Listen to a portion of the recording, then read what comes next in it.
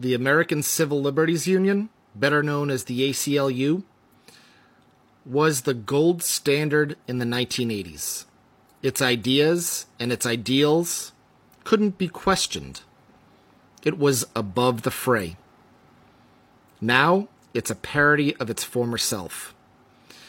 The ACLU was more worried that a murderer, a mentally ill murderer, that's not my opinion, that's the opinion of professional psychiatrists, Dwayne Owens was not given, quote, gender-affirming care, unquote, before he was put to death by the state of Florida. He was mentally ill.